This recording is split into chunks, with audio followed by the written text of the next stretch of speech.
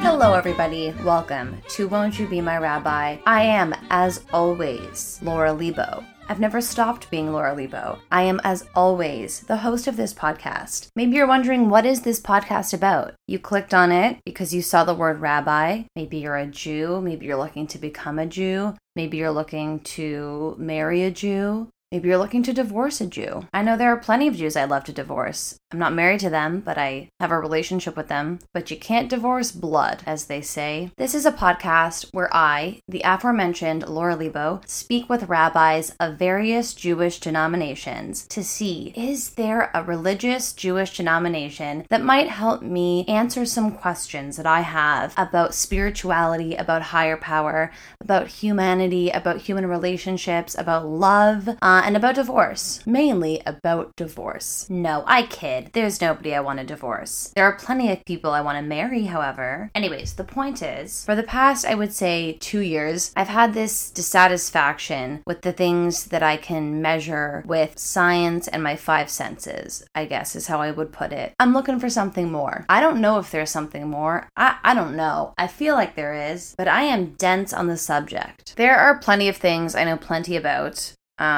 There are like 4 things I know something about, but religion is not one of them. I certainly have a sense of spirituality. I probably always have, even if I haven't always admitted it, but I'm interested to see if I can learn anything about religion that I could potentially incorporate into my existing spirituality, into my current search for meaning. And that's why I have chosen to speak with 5 rabbis and religious leaders of the Jewish faith to see if they can help me answer some of my burning questions, some of my piping hot, sizzling questions. If you can't handle the heat, get out of the questions, Rabbi. On this episode of the podcast, I spoke with Rabbi Matthew Leibel, who is a conservative rabbi based in Winnipeg. Here's what I can tell you about speaking with Rabbi Matt, as I now call him. I felt at ease talking to Rabbi Matt. I was scared I would feel out of my element because I don't think of myself as a conservative person. Well, neither does Rabbi Matt. I don't think. I think I conflated being politically conservative with being a conservative Jew. But here's the thing. Conservative Judaism today is mushy. Its boundaries are loose. And the people that attend conservative shuls today are not necessarily the conservatives that I grew up with, who were often politically conservative. I, of course, in my interview with Rabbi Matt, made sure to wear my most formal graphic tee, my most conservative skirt, a little page boy cap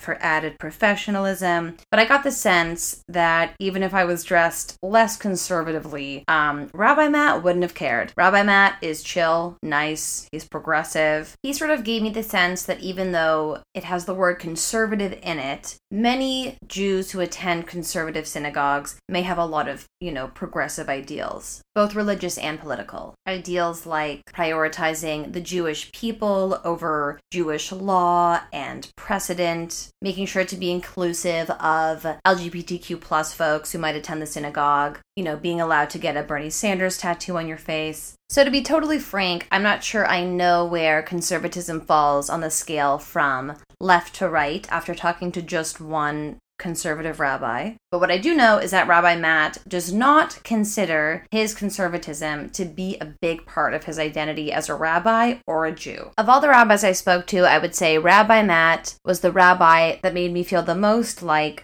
here's a peer, Here's a guy. He's just a guy. A guy who knows God, a smart guy, but just, a guy who puts on his tallis one step at a time, just like the rest of us. So what I learned was conservatism is hard to nail down. I learned that if I do join a congregation, it probably won't be a conservative congregation. And I learned that rabbis, they're just like us, but with a lot more stories. Here's Rabbi Matthew Leibel.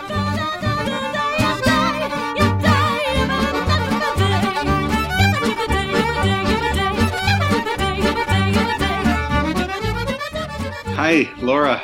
Great to talk to you. Great to talk to you. I do have to, so I know that you have done radio before. Yeah. And I do have to say, we were just off mic discussing that it's not good to put on a radio voice, but I do think you have a good bassy radio voice naturally. Yeah. I thank you. Well, I'm glad for that because I like to talk a lot. And at least in the other people, I guess it's not a terrible sound. No, I mean, I'm joking around. But when I was a kid, I talked a lot. I had a lot to say. Mm-hmm. And I found that like when I went into radio, because I was a radio host for 6 years, I studied journalism. And then I don't have the typical rabbi path, right? Like I went to the University of King's College in Halifax and I studied journalism and I focused on radio. And it just seemed like a really good fit because I loved to talk. And that's not like I like to hear the sound of my own voice, but I'm a storyteller. One time I was in a restaurant in Winnipeg, where I'm from, right? And Peter Mansbridge was sitting over having dinner with somebody. And I was like, I got to go talk to him, right? Like I was in the process of applying I was maybe 19. I was in the process of applying to journalism school. And I was like, it's Peter Mansbridge, like Journalists Canada, Peter Mansbridge, right? So I went up to the table, I started talking to him. And I was just like, I'm applying to journalism school. Do you have any advice? And everything was a total blur. But the only thing that I remember that he said was that you should go into this business if you like being a storyteller. Like at parties, are you the one telling stories or are you the one listening to stories?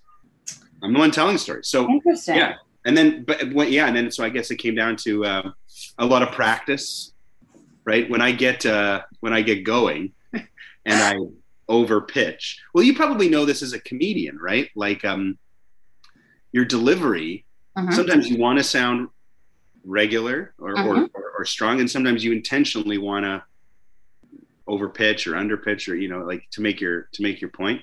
Yeah, for sure. You got to play around with the voice. It's the only instrument I know how to play, right? So I try to make the most of it. And did you what was it like for you the first time or the first few times when you like heard yourself back? Isn't that the worst? When you're on radio, you have to check the air check, and then you're just like, that's not me. That's not how I sound in my own head when I'm talking.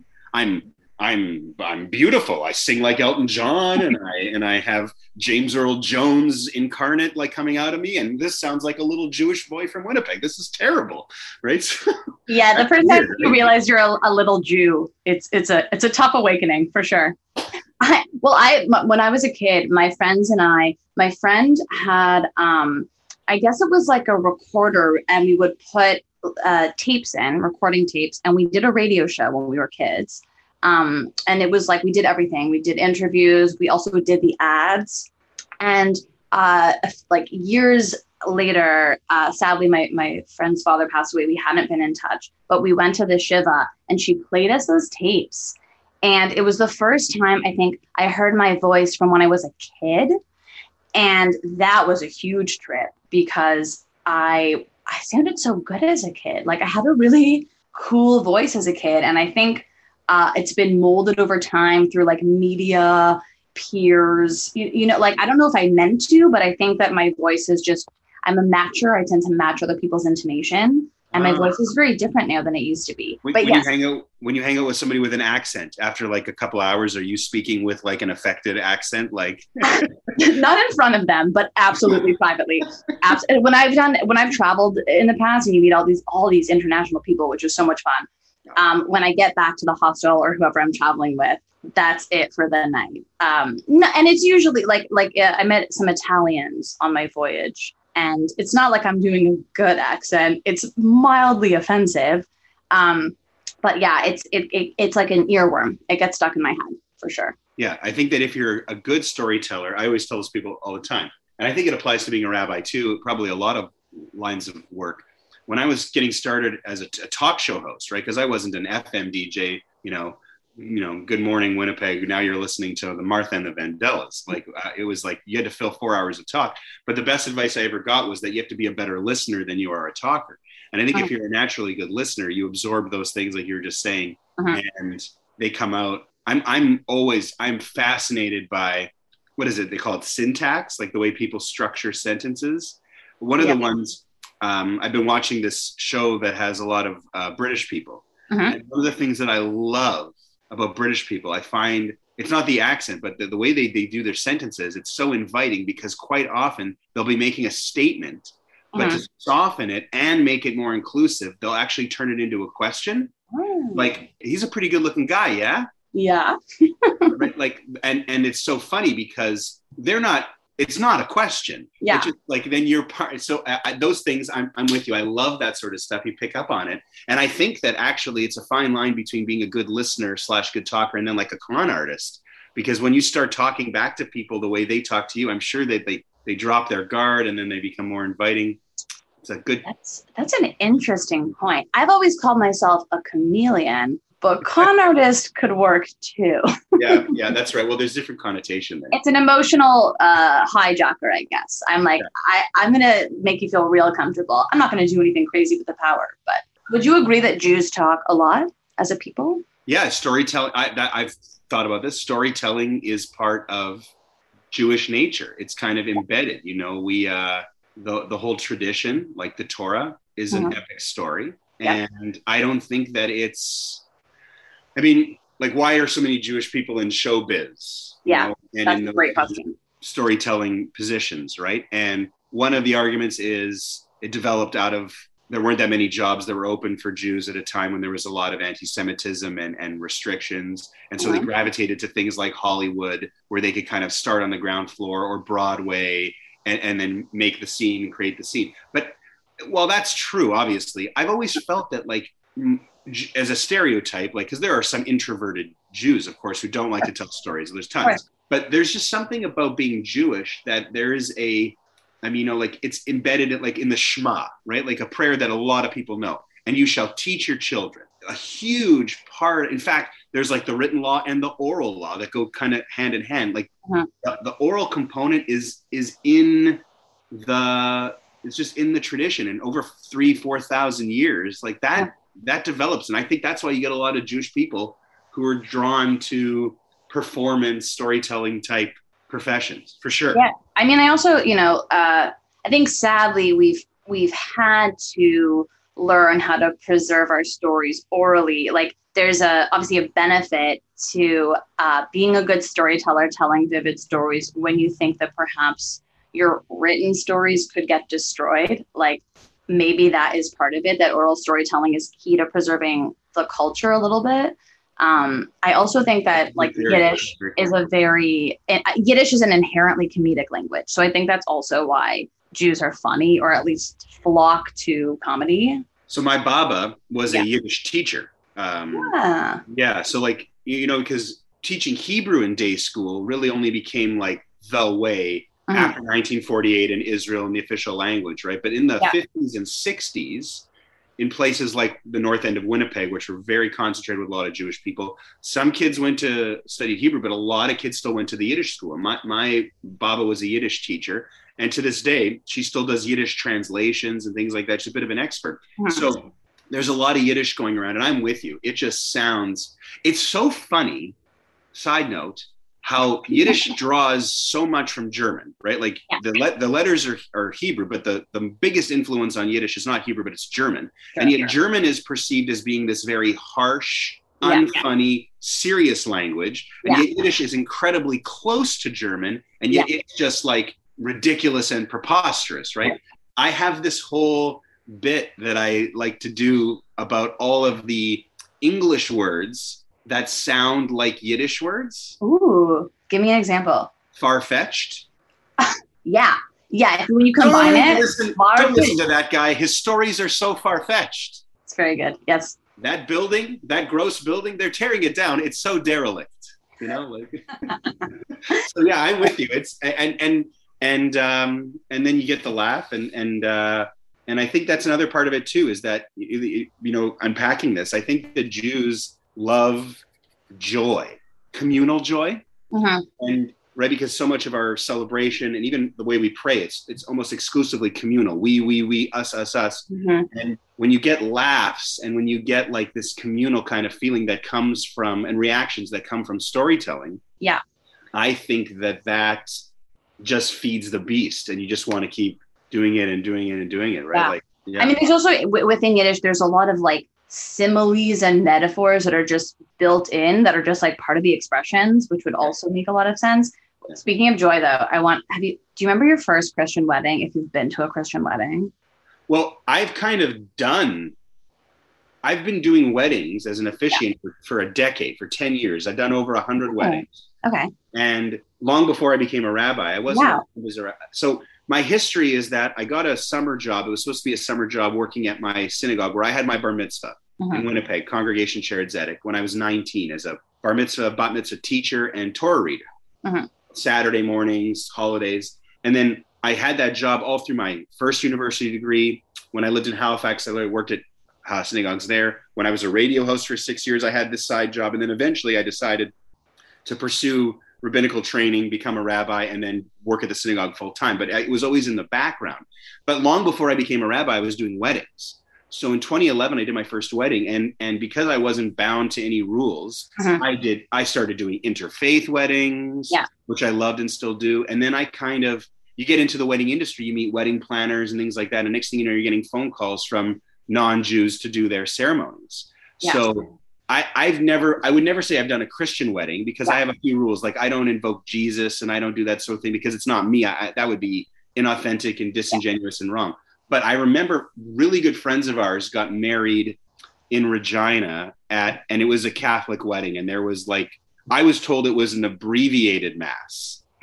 Well, good gracious. If that was the abbreviated mass, do not sign me up for the unabbreviated mass because and there was a lot of I didn't really understand what was going on. Why isn't anyone really explaining what's going on? It was not really jiving with my philosophy. I don't know if that's where you're going with your question. Well, I mean, honestly, the Catholics are the sort of the Jews of the Christian world. So they're a little bit more, they've got a bit more, I don't know, something, chutzpah, gravitas, whatever you want to call it. My first WASP wedding, though, was just the most it was probably not joyless from if you had a control group, if you just averaged out all the weddings in the world. But I'd only been to Jewish weddings, bar mitzvahs, whatever. I'd only been to Jewish events. And I couldn't believe how boring it was. No offense, but offense fully intended. It was just bland. There was very little collective, how would I put it? I guess rituals, things that everyone knows to do together, whatever, breaking the glass, the horror, whatever it is, that just was boring. And not to say that other people are joyless, but I did go to a very Christian school, and my Christian friends' families, I always felt very uncomfortable at their homes because I felt like I had to temper down my natural, whatever you want to call it. There's no question to me that in my experience, Jewish people, there's definitely a lot of joy. People are not there. We seek out reasons to laugh, smile, celebrate. That was one of the things.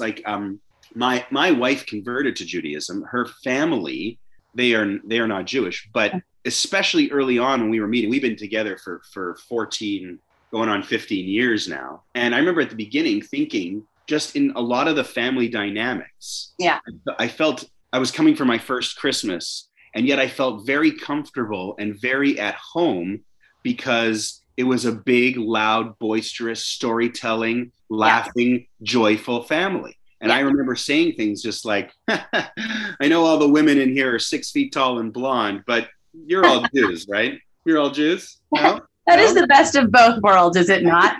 6 foot tall blondes who act like Jews. Well, that's my mother-in-law. My mother-in-law is she has that stereotypical un-Jewish look. Whenever my in-laws would come to the synagogue for a couple of events, everybody notices when they walk in, right? Okay, so I want to talk a bit more about your history. So you were working in radio, and in tandem, you were still going to the synagogue that you got bar mitzvah at. Yeah. And then something pushed you over to pursuing the Jewish thing a little more full time. Right. Maybe not one thing. Maybe it was a complicated weaving of stories. But if you could explain it to me about that. Before I got my job when I was 19 as a Torah reader, bar mitzvah teacher, I was never a synagogue attendee. We only ever went as a family for Rosh Hashanah and Yom Kippur. Mm-hmm. I wouldn't say that I was drawn to it because I didn't do it, but I always enjoyed it. I love the music. Yep. I fancy myself a bit of a semi-pro musician. I play the piano, I sing a little bit, and love music, been a big music lover. There's a lot of music in the synagogue world. So I was always drawn to that. Of course, I had a lot of exposure when I was 12 for that year leading up to when I was 13 in my bar mitzvah. Mm-hmm. I had a good relationship with my teacher and with the cantor. And so I always kind of was fascinated by those sorts of things. And I had an aptitude for Torah reading, which is a really specific skill, right? So that's kind of how I ended up in the job in the first place. So I always enjoyed my time there, but that was kind of where it ended. And then I got this job offer, and things worked in my life where I was able to do this job and go to university and still have a schedule. Well, all my friends, my best friends were working at McDonald's and Subway and making minimum wage. And here I had a different kind of thing. And so that got me on this path where I had this synagogue job that was always kind of a constant in my life, but it was never my main focus. I would say my main focus was my university degree, and then my journalism degree, and then my radio career. But all the while it was going on in the background. And when you do something like that for that long, like by the time I became a rabbi, or by the time I decided to retire from the radio at 31 years old and pursue studying to be a rabbi, I had worked in the synagogue part-time, sort of full-time for 12 years. Yeah. A lot of growing up. Like when I started, I just recently retired, I guess, as a pulpit rabbi. And one of my lines to people was, when I started at the synagogue, I was living in my parents' house and couldn't grow a beard. And now I have my own house, a wife, 2 kids, and I'm starting to find gray hairs in my beard. And the synagogue spanned that whole thing. Yeah. So to get to your question, like I was on the radio, I was working in sports radio for TSN. And sometimes we would get into these really great conversations. And I've got a passion for sports as well. But they weren't, at least in comparison to what I was doing more and more at the synagogue, as I was doing weddings and it really kind of trying to help reshape the way we were doing services. And it just felt like that work was hitting me in my, my soul, my heart, as being having a little bit more deeper meaning. Yeah. I mean, like, I don't want to trivialize what I did because I loved it. And I knew that, and I learned that as a radio host, you can become part of people's routines in a very powerful way. The number of times people would say to me, your voice is the first voice I hear in my bedside table alarm when I wake up, or I listen to you in the shower, in the car. Like, that's a very intimate thing. And I never took that for granted. But I couldn't help but feeling like in the summer of 2016, when I made the switch, when I left radio, I was starting to feel like it wasn't doing enough for me. Yeah. And there were a couple of stories, because I was a morning show host. Every once in a while, if there was a big news story, we would have this discussion, like, it's a sports show, it's a niche market. How far into, if there's a big political story, or if there's a natural disaster, or, right, do you mention this? Like, we're obviously not going to shift it. We kind of decided you have to mention things going on because people are counting on you for information if they listen to you, right? And so there were a couple of events that were happening 5 years ago around that time that I was then announcing on the air. And they really were my reaction was, I was like, we're sitting here debating for half an hour the Winnipeg Jets defense pairings. Yeah.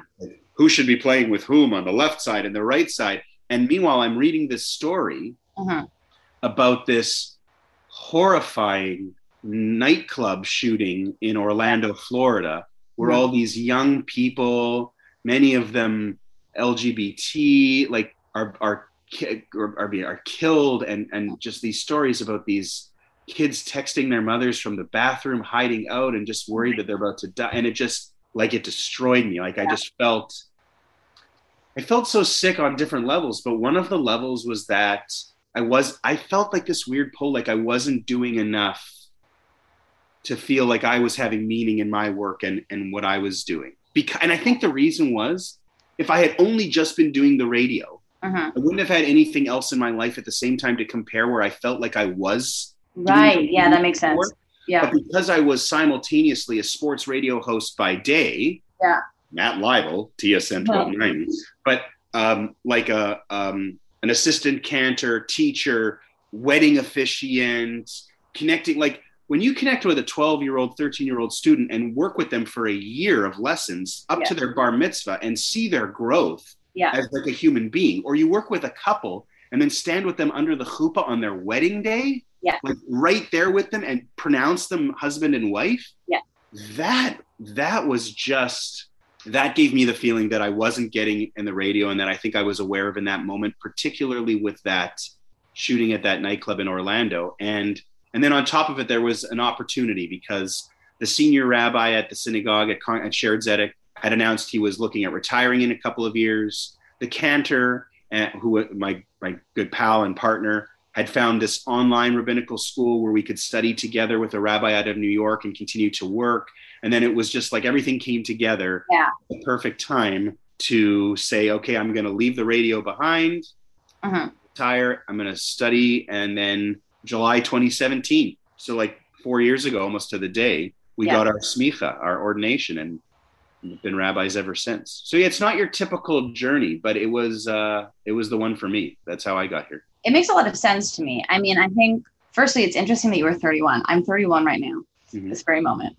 And there, in the past 3 years, I would say that I've been pushed towards a little bit more of like maybe a search for meaning, or just, I don't know. My world's felt a little bit small, and I'd like to make it bigger. And I think you seem like a pretty social person, like you like people. And radio is social in the sense of what you said, which is that you are part of people's lives and routines, but it sort of happens in a vacuum for you. And like maybe after the fact, people can come up to you and say, you know, I know who you are, big fan, you're part of my life. But when it doesn't compare to when you're working with people and there's some feedback, I'd imagine. You touched on something right there, Laura, that is exactly right. So in addition to all those other things that I would talk about, what I had in my life, 5 days a week in the morning, I was in a room with no windows and my two co-hosts, and we were talking mass media to all these people listening. Yeah. And yet we couldn't see any of them. Yeah. Right? I always talk about when you're on the radio and you make a joke. One of the things about making a joke is the laughter that follows it, right? Yeah. Jerry Seinfeld always talks about, I'm sure you know, you're a comedian, if you hear the laugh and that just gives you this feeling, right? Well, on the radio, you could say something like downright hilarious, but your co-host is the only one laughing, but maybe he doesn't laugh, but you don't know all these other people are laughing. You get no feedback from your audience. So it is both simultaneously intimate in that you're in people's cars and you're in their bedrooms and you're in the shower with them. And yet they know you don't know them at all. You can't see them. It's very weird that it's so intimate and yet so one way. Yeah. In the synagogue, I could see everyone's faces. You know, I would be explaining, I started doing this thing that's a little bit innovative with the Torah reading on a Saturday morning service. So I was the Torah reader, but I was finding that people were that it's hard to follow along in the Torah reading because it's very passive. You know, you're reading a book, people are chanting, you know, I used to hear people murmuring and whispering during the crowd. There's not a lot of participation the way you can in singing. So I started doing this thing, borrowing from the sports world, where I called it Torah play-by-play. And in between the Torah readings, I would break away from it and start like explaining what we were reading and things to look out for and making it, trying to interact with people. And when I do a thing like when I was doing something like that, or you're doing a wedding, or you're even doing a class for one student or a small group, it's a two-way relationship, right? It's not like radio, it's not like TV, it's much more like what you do, where you're all in on the experience. Yeah. And that's something that I've talked about a lot during the pandemic, running services during the pandemic, what we're missing, because the kind of work that you're in, that you're in and that we are in as being rabbis and stuff like that, seeing people's faces, hearing their reactions, it's infinitely better. It's way, way, way better. And so the fact that I would be a morning show host by day, and then this rabbi on Saturday mornings, I was finding it as a performer to be more validating and fulfilling on Saturdays than in the morning. And that was something that I never thought about my years in school, never thought about for years on the radio that I was missing. But yeah, I mean, not being able to see people's faces, that's the price for having the ability to reach such a huge audience. But I prefer being able to connect with the audience. And so the rabbi world worked for me for that too, for sure. Oh, that makes a lot of sense to me. I have refused to do Zoom shows because, I mean, you can see people, but often they sometimes turn their cameras off. You have to curate the audience if you want them to leave their mics on. So often they're off.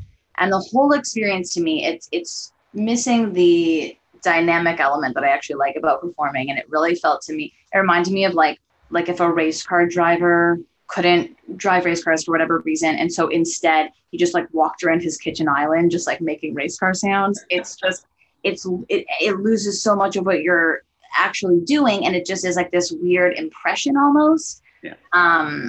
Anyways, that's just a tangent about how I miss in-person comedy, which is coming back. Yep. I have to ask, while we have some time left, so your the shul that you came up in, that you grew up in, was a conservative shul? Yep. In name. In name. Okay. Do you think about 15 years ago, they broke away from the conservative movement? Okay. In terms of like, I guess, I don't know a lot about this, but like synagogues pay dues into a kind of a bigger movement, and then they can help with placing rabbis, or you follow kind of the issue that was happening in the early 2000s there was that our synagogue was far more left leaning with things that they wanted to do than the movement was. And we're talking about like same-sex marriages, creating a special section of our cemetery that's an interfaith cemetery where interfaith couples could be buried, bringing in live music on Friday nights and Saturday mornings. We were just, Shared Zedek, I say in name, has been conservative, but it's got a lot of, it's 130 plus years old. It's got a lot of roots in kind of like classic German reform from Europe. And so I think it has always been a liberal congregation. It's always been boundary pushing. And there was a period of time where a couple of rabbis steered the shul back towards more of the right of center and the more like conservative. But at least in its history, and I think in practice for the majority of congregants, it's always been more liberal, progressive, boundary pushing. Like me, I think, like I love tradition, but I recognize that it does not hit my contemporaries or future generations, and that in the name of perpetuating Judaism and values and what Judaism stands for, you have to try and meet your crew. Like when I was on the sports radio, my truest passion was baseball, but I live in Winnipeg and people want to hear 98% hockey. So you don't talk 98% baseball because you like it. You talk 98% hockey because they like it. Yeah. And I see Judaism as a very similar sort of thing. So you've got to be liberal and progressive if your demographic is liberal and progressive. Okay. What would a prototypical conservative shul look like, or a prototypical conservative rabbi? Like, what are the tenets of conservatism? Yeah, I think that it's like I think that it's trying to be as traditional, as observant as possible, and trying to find ways to be modern. You know, like the way it was always explained to me was, in an Orthodox synagogue, you do not drive on Shabbat, right? It's better not to go to synagogue if you have to drive than to drive. Okay. Conservative synagogue, the idea was you can drive to go to synagogue, but you just drive to go to synagogue. You don't then get in your car afterwards and go to the bowling alley or the mall or whatever like that. But if driving is preventing you from going to synagogue, you drive to go to synagogue. So little allowances like that, but feeling, and certainly conservative synagogues for the most part are egalitarian, men and women sitting together, not split seating like an Orthodox synagogue, and women participating on the bima in every way that men can, which are, for me, are kind of, I don't want to say obvious, but they feel like obvious things for me.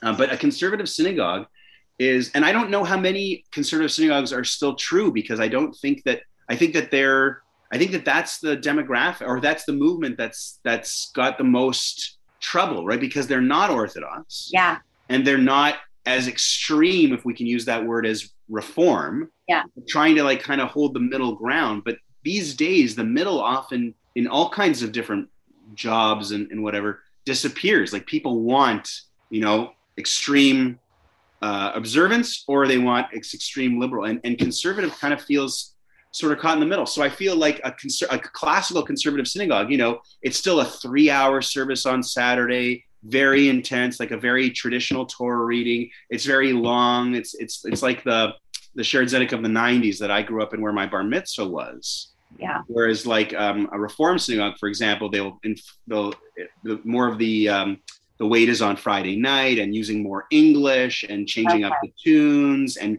using a lot of music. Like I think a traditional conservative synagogue, you won't have a piano playing live or a live band. You maybe have a choir, but it'll be all a cappella, right? Like it's a lot of trying to conserve the old stuff, but it's very, very hard, I think. And I didn't go to the seminary or go up in the conservative, like to become a rabbi like that, right? So I'm not trying to talk out of turn or as they say, but that's kind of my perception. Yeah. I mean, so it's somewhat losing the delineations between reform and conservative are mushier than they used to. I think so. I think conservative synagogues are finding, I think it all comes down to like what people want. You know, if you're going to ask people to pay membership dues or have their life cycle events at a synagogue, they want a synagogue that reflects them. And just in my experience, like the people who I grew up with and the people who were in the congregation that I, you know, was working with, I don't mean it in any kind of negative way, but I just don't see them being like that. I see them being more liberal, more modern, but I find that names are very touchy. Yeah. And the fact that synagogue has been called, Shaare Zedek has been a conservative synagogue for so long, the idea of changing it, even if the new name is more reflective, changing the name feels like you're messing with something sacred. Yeah. And people get touchy about that. So we never really touched it. We never really went there. So in your identity as a rabbi, is conservatism an integral part of it or not necessarily? No, I'm my whole philosophy is to understand the context. You know, I think like the spirit of the law versus the letter of the law. I'm not a letter of the law person. I will never do anything in life really without unpacking it and finding out the reason why. Yeah. Like to me, the best way to reframe things that are old into hopes of making them relevant today. And that's what a lot of work as a rabbi is to be like, okay, why? Why do we do this? Why is it important? And then once you establish the why, if there's a new way of achieving that why, well, why wouldn't you do that? Right? Like to me, if the whole idea behind like Passover, for example, is to take a week out of your life and, you know, like not eat bread or something like that. And to try and think about freedom and to try and think about our ancestors and something that's thousands of years old. That's great. If someone's like packaging up everything, looking for with a feather for like little crumbs, burning your chametz on the street, selling it to somebody. For some people that has meaning, but if that doesn't have meaning for you, I don't think it's integral to part of the Passover experience. Do you know what I'm saying? Do you get yes, what I'm saying? I do. I'm just, unfortunately, we're out of time. I know. But it was so nice chatting with you and learning from you. And sorry I have to cut you off, but thank you for doing this. No, it's been a pleasure and love to chat with you again somewhere down the line. Absolutely.